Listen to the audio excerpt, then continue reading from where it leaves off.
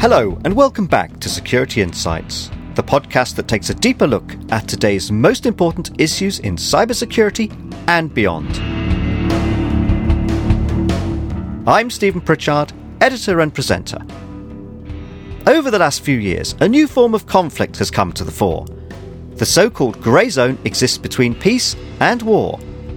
Also known as sub-threshold conflict, Western governments and their armed forces are trying to find ways to approach events that don't fit a conventional definition of warfare or even an established counterinsurgency response. And the grey zone is not only a challenge because it sits outside those conventional definitions. Grey zone threats lean heavily on technology, from drones to disinformation, and cyber attacks are inevitably part of the mix. Defence and security company Kinetic recently wrote a report, Confidence in Chaos, which examines grey zone conflict and what it means for businesses and supply chains, as well as for governments. Security Insights asked Mike Seward, Kinetic's Chief Technology Officer, to explain more. The whole grey zone phenomenon, which is quite often referred to as hybrid warfare as well, is a really interesting and developing phenomenon in terms of next generation warfare tactics. And we believe that, in terms of looking at our portfolio of capabilities that we're developing within Kinetic, that, military users especially, and organizations in general, need to be much more aware now of a different type of warfare that's occurring. And that warfare is, not in the traditional state anymore. It can use non-state actors as well. There can be elements of non-direct conflict.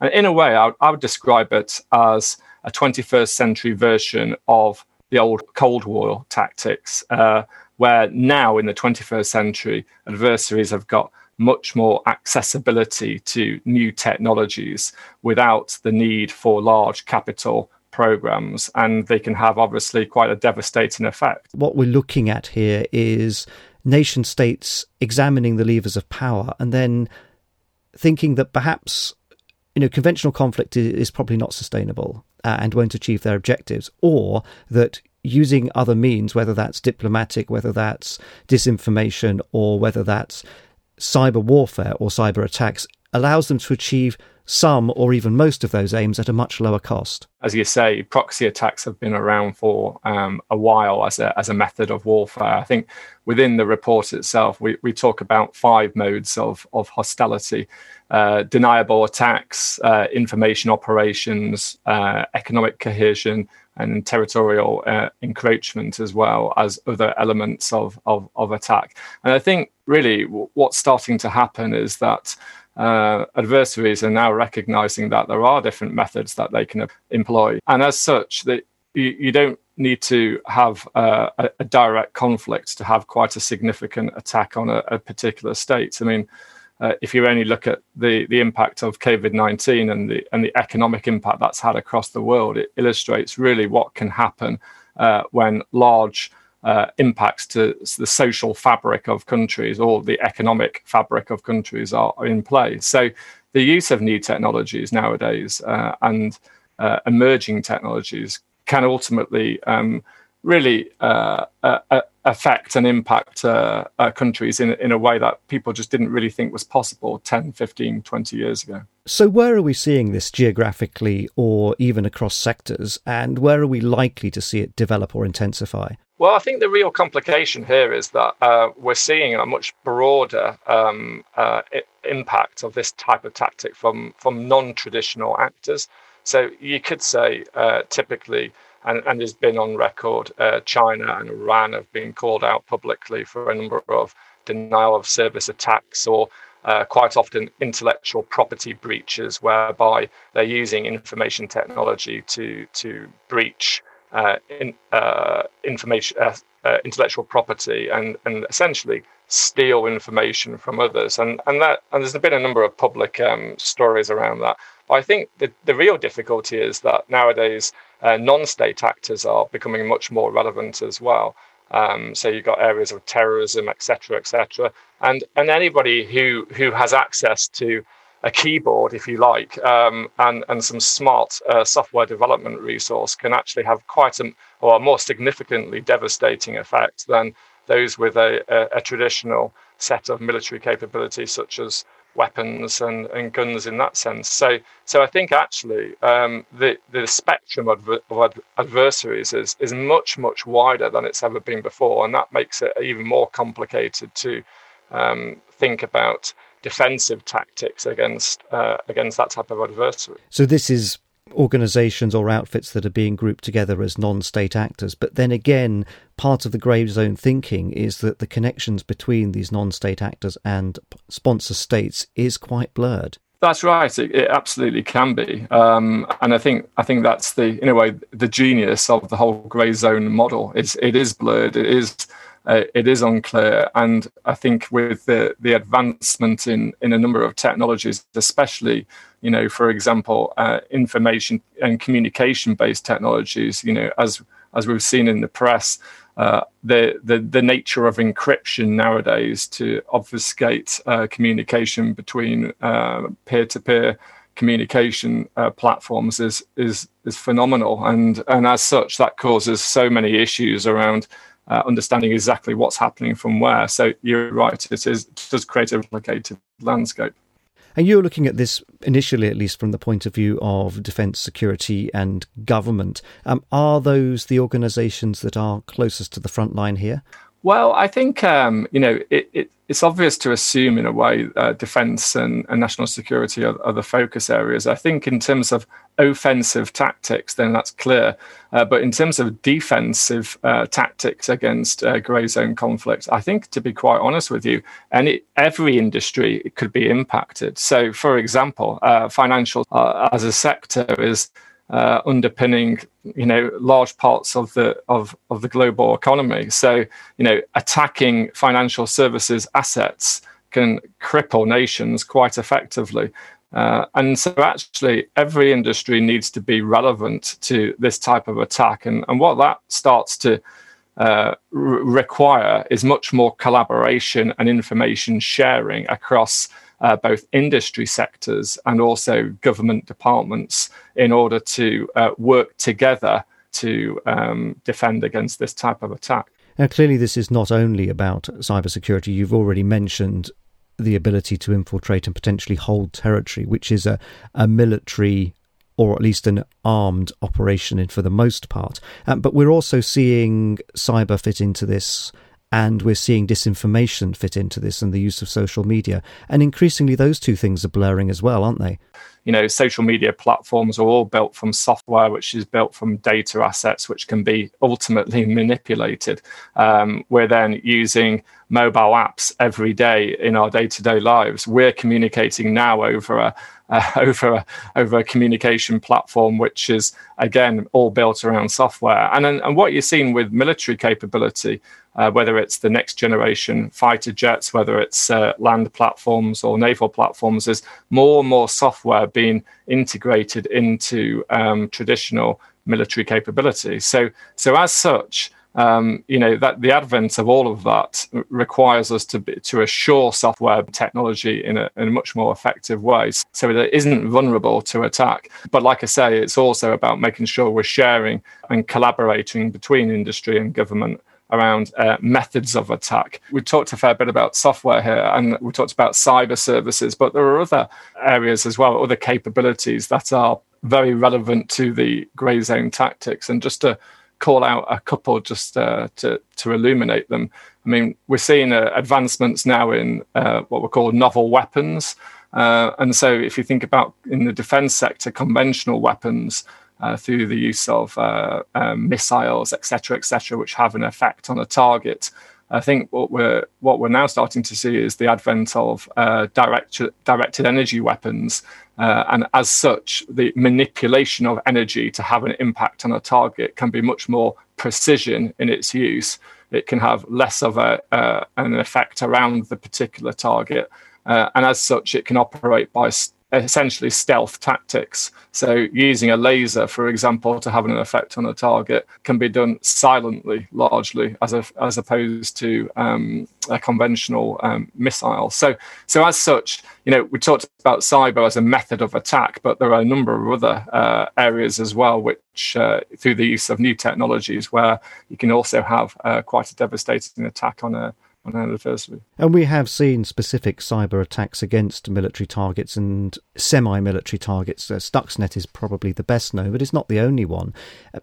Is that something that you've analysed and said, this is a growing danger to military infrastructure in particular, because there is so much more software in the systems now, and if you can disable the software, then you can't move on to operations and any kinetic effect. With software becoming so, let's just say, integrated with all forms of capability nowadays, then it is fundamentally an enabler. And so therefore, if that software does get impacted, then you are in effect disabling that capability. So that's absolutely an interesting angle. But I think also, if you look at the electromagnetic spectrum, cyber is an area where we've got quite a lot of understanding of, but I think the other areas of electromagnetic manipulation are also quite interesting. So, for example, if there's a critical national infrastructure asset, could be a power substation, or it could be a set of compute power within a data center. I mean, there are methods available which are actually all on the internet around how you can manipulate microwave energy in a directed form to have quite a devastating effect on compute power in a particular critical national infrastructure asset. And then you're not using cyber. So whilst cyber is a method of attack, it is quite known, it is quite well protected with a lot of critical national infrastructure assets. But actually, the manipulation of energy in a targeted way can have an equally devastating attack, and the impact on a data center provider or any critical national infrastructure organization that's got a lot of compute power can be devastating, because they don't understand that an attack is happening in the same way as you do with a cyber attack. I mean, with cyber attacks, you do have more classic defense, and you tend to know if an attack is occurring. With other forms of electromagnetic activity, they can be completely stealth-like in their nature. Yeah, and indeed, sometimes the cyber is the gateway into a system, and then the impact on that system could be carried out by different actors. So it could be, as you said, an electromagnetic attack. It could be allowing people to go into a building because the building's perimeter security, physical security, has been taken down by a computer-based attack in the first instance. And the other aspect in the report, though, that you mentioned is secure communications and also navigation systems. And obviously command and control is critically important in a military environment, but not just in a military environment, as we're seeing at the moment with COVID. Secure comms and navigation is a really interesting area. I mean, if you think about it, again, outside of the defense sector, navigation and GPS is used absolutely everywhere for everything. I mean, you may have a watch which is tracking your run at the weekend. You may have a car that is navigating to your parents that you went to last week. So you've got GPS navigation is in place everywhere. Now, if you think about it in terms of grey zone tactics, manipulating GPS, it could have an absolutely devastating effect. And as such, we need to make sure that we're protecting against that, and also thinking about other methods of navigation that is not solely reliant on GPS as a underpinning technology.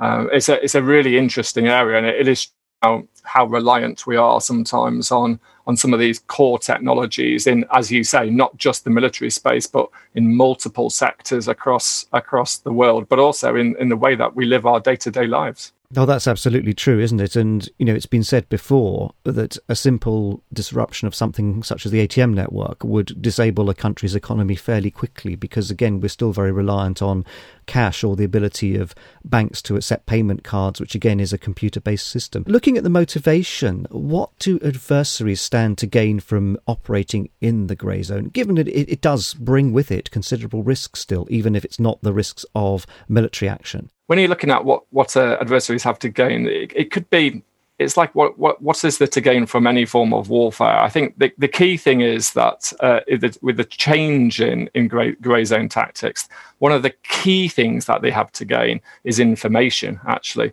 So whereas in traditional conflicts, you're having an effect on someone and you're wanting to essentially attack an enemy, I think now it's actually about retrieving and gaining information advantage on your adversary. And I think, as I mentioned before, denial of service attacks, stealing intellectual property, manipulating information, it's totally possible through the technologies available to just more subtly have an impact on a particular outcome without necessarily having an overt attack. And so I think the overall outcome is to create, I guess, more devastation through at a wider level than just a traditional conflict, really. What does this mean, though, for cybersecurity teams in particular? So starting perhaps with defence, government and critical national infrastructure.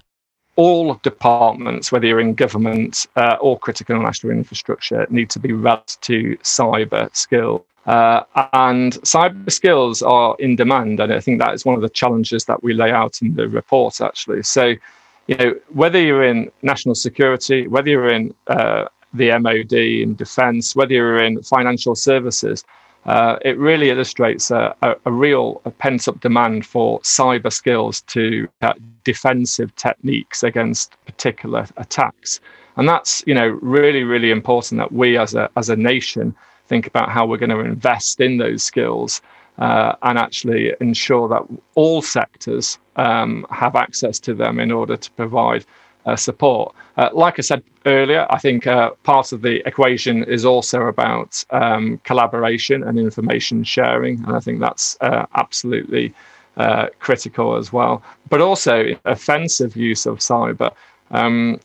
It's again publicly that the Americans are investing heavily in cyber offensive centers, and I think we've got our traditional frontline commands within the UK, and obviously within strategic command, there's a lot more happening now within this particular area. But I think it really does illustrate that for us to be on the front foot, we need to also, as a nation, invest heavily in this type of technology and the skill sets that are behind them in order to maintain relevance. And in the research, you've identified 6 common challenges for defence and security, of which one is skills.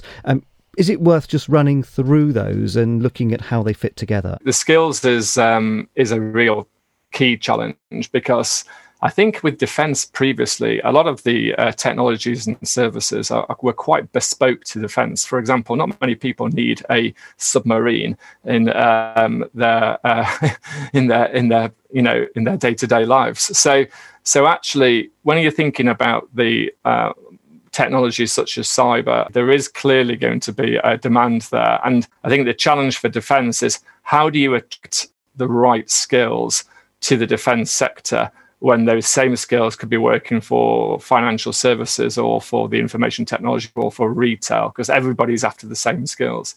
Some of the other challenges that we call out in the report, we talk about adapting at pace. And again, I think everybody is well aware that technology is progressing at an absolutely rapid pace. I mean, the last 10 to 15 years, significant changes. So I think behaviourally, I would say people need to recognise that things are moving at a quicker pace, and as such, how they adapt to that pace is absolutely critical. And that's a real challenge for defence in particular, to make sure that essentially from a procurement perspective and a commercial perspective, that they can actually instantiate new programs quickly, as opposed to the more traditional programs of the past. We also call out covert capabilities as another challenge there.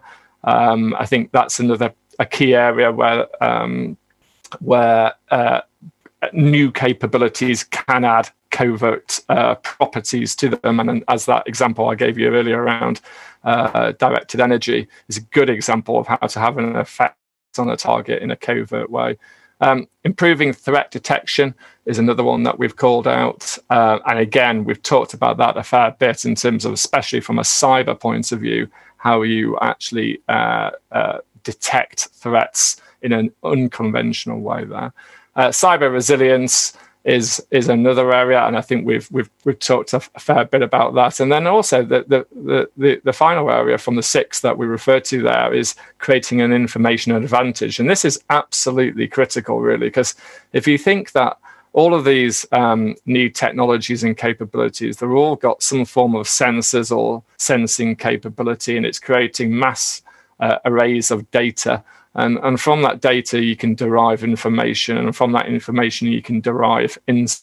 And I think really the key thing for the defence sector, national security, and other sectors as well, quite frankly, is having an information advantage on top of your over your adversary, or in the area of non-defence over your compare. And you can see that through great examples in the retail sector, where lots of large-scale retailization to drive essentially information advantage over their competitors through loyalty programs, understand buying power and buying behavior. And the challenge is exactly the same in defense, really, which is leveraging all of that data to drive the right insight and providing insight to the operational teams effectively, getting rid of unnecessary information and actually really focus critical information that's going to make a significant difference to operational outcomes. And that's what we sort of refer to in QinetiQ as mission-led innovation, really thinking about what are the outcomes that we're wanting to use this information for, and how are they going to have an impact. And given, though, how complex particularly supply chains are now, and how interdependent organisations are, how far does this analysis affect the decision-making in boards and in cybersecurity teams in non-defence, non-security, non-CNI organisations, and particularly finance, the supply chain, but also areas such as, say, human resources, where, again, an organisation can only continue for so long if, for example, it's unable to recruit or bring on board new staff or new contractors? I think it's a great point, this, and actually I personally think there's enough being done across the supply chain in these areas. So, as we've talked about in this podcast so far, there's the skill set required for information technology, cyber, etc., is significant, and it's common. So therefore, I think it provides, number one, a really rich ecosystem of organizations who can supply services. So the bonus there is you no longer need to rely on your traditional organizations. And I think what we're seeing with hyperscale cloud providers such as Amazon, Microsoft, Google, etc., is they're investing heavily in large-scale compute power. And what that's allowing is small to medium-sized enterprises to leverage the capital investment from those organizations, but also leverage that compute power to actually allow their software developers to create quite niche capabilities, all related to what we've been talking about today. The onus is on the organizations, including, of course, organizations in defense, to attract the right talent to be relevant to this challenge. But given that this problem is only going to intensify, at least that's the prediction, how does an IT director or a CISO recognise, firstly, a grey zone threat, then respond to it, and looking forward also protect against future threats, when it's, again, so difficult sometimes to identify where the threat is coming from and the shape and form, and even who's behind it? Well, I think the key thing for any CIO or CISO is really looking at partners who can help. So, they don't have to fix everything themselves. I think there are a lot of organizations out there in the supply chain who can add value. And really, I think that the power comes from establishing strong value networks through a rich ecosystem to contribute to a particular problem.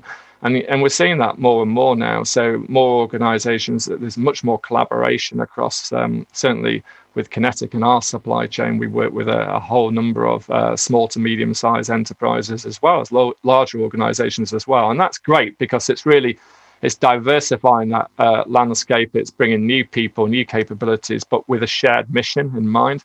I think for any organization, leveraging the ecosystem is absolutely critical because, quite frankly, not everyone can employ the levels of people as we talked about. I think, again, more progressive approaches to recruitment and sustaining and attracting individuals to organizations is a key factor as well. But I think I would say, like I say, one of the most important things is really just recognizing that the ecosystem is important. Everyone has value to play, and it's about actually leveraging and maximizing that ecosystem, understanding how it can add value to your organization. That's critical moving forward. But you have also spotlighted, though, the need to use emerging technologies to counter, in particular, deniable attacks. So what form would that take, and what level of investment are we talking about here? Well, I think emerging technologies in general, there's a lot of organizations that are experimenting with emerging technologies. And I think one of the things that QinetiQ are very keen on is a sort of co-investment approach as well, whereby, and then that really is in the spirit of collaboration, right? So it's this where, organizations are co-investing together to solve challenges.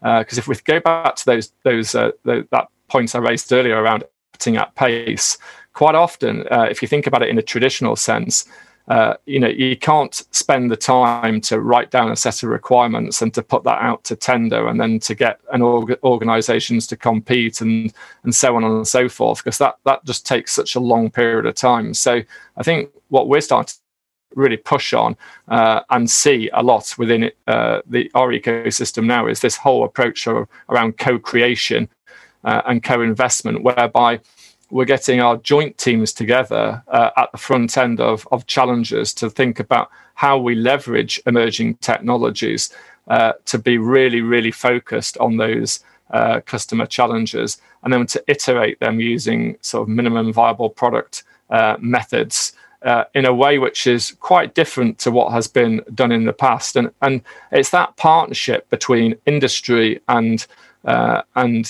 government that's really then allowing a much more progressive approach to problem solving, leveraging the best of emerging technologies that exist across a wide ecosystem. And I think organizations that get that equation right are more likely to be on the front foot in this new 21st century warfare. So collaboration will be increasingly important. Now, I appreciate that we've only really touched on the surface of what is quite an in-depth piece of research. Where can listeners get hold of the report? If listeners were able to navigate over to www.kinetiq.com, that's spelled QINETIQ.com, then you'll see on there access to our Insight program, and the Grey Zone report is there for people to download, as is a lot of other work that we've got around our Insights programs as well. It's certainly good food for thought for people, whether you're in the defence space or outside of the defence space, because I think it's a challenge that we've all got in terms of keeping abreast of new technologies, new approaches, and new ways of working.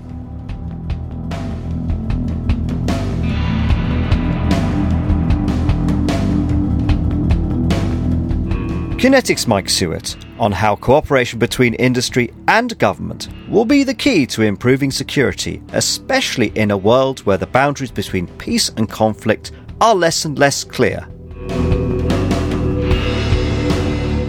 That, though, is all for this week's episode. We'll be back in 2 weeks' time on Tuesday, December the 1st, with a special report on Zero Trust. I hope you can join us then. Meanwhile, you can catch up on past programmes on our website, securityinsights.co.uk, and of course on iTunes and Google Podcasts. Thanks again for listening.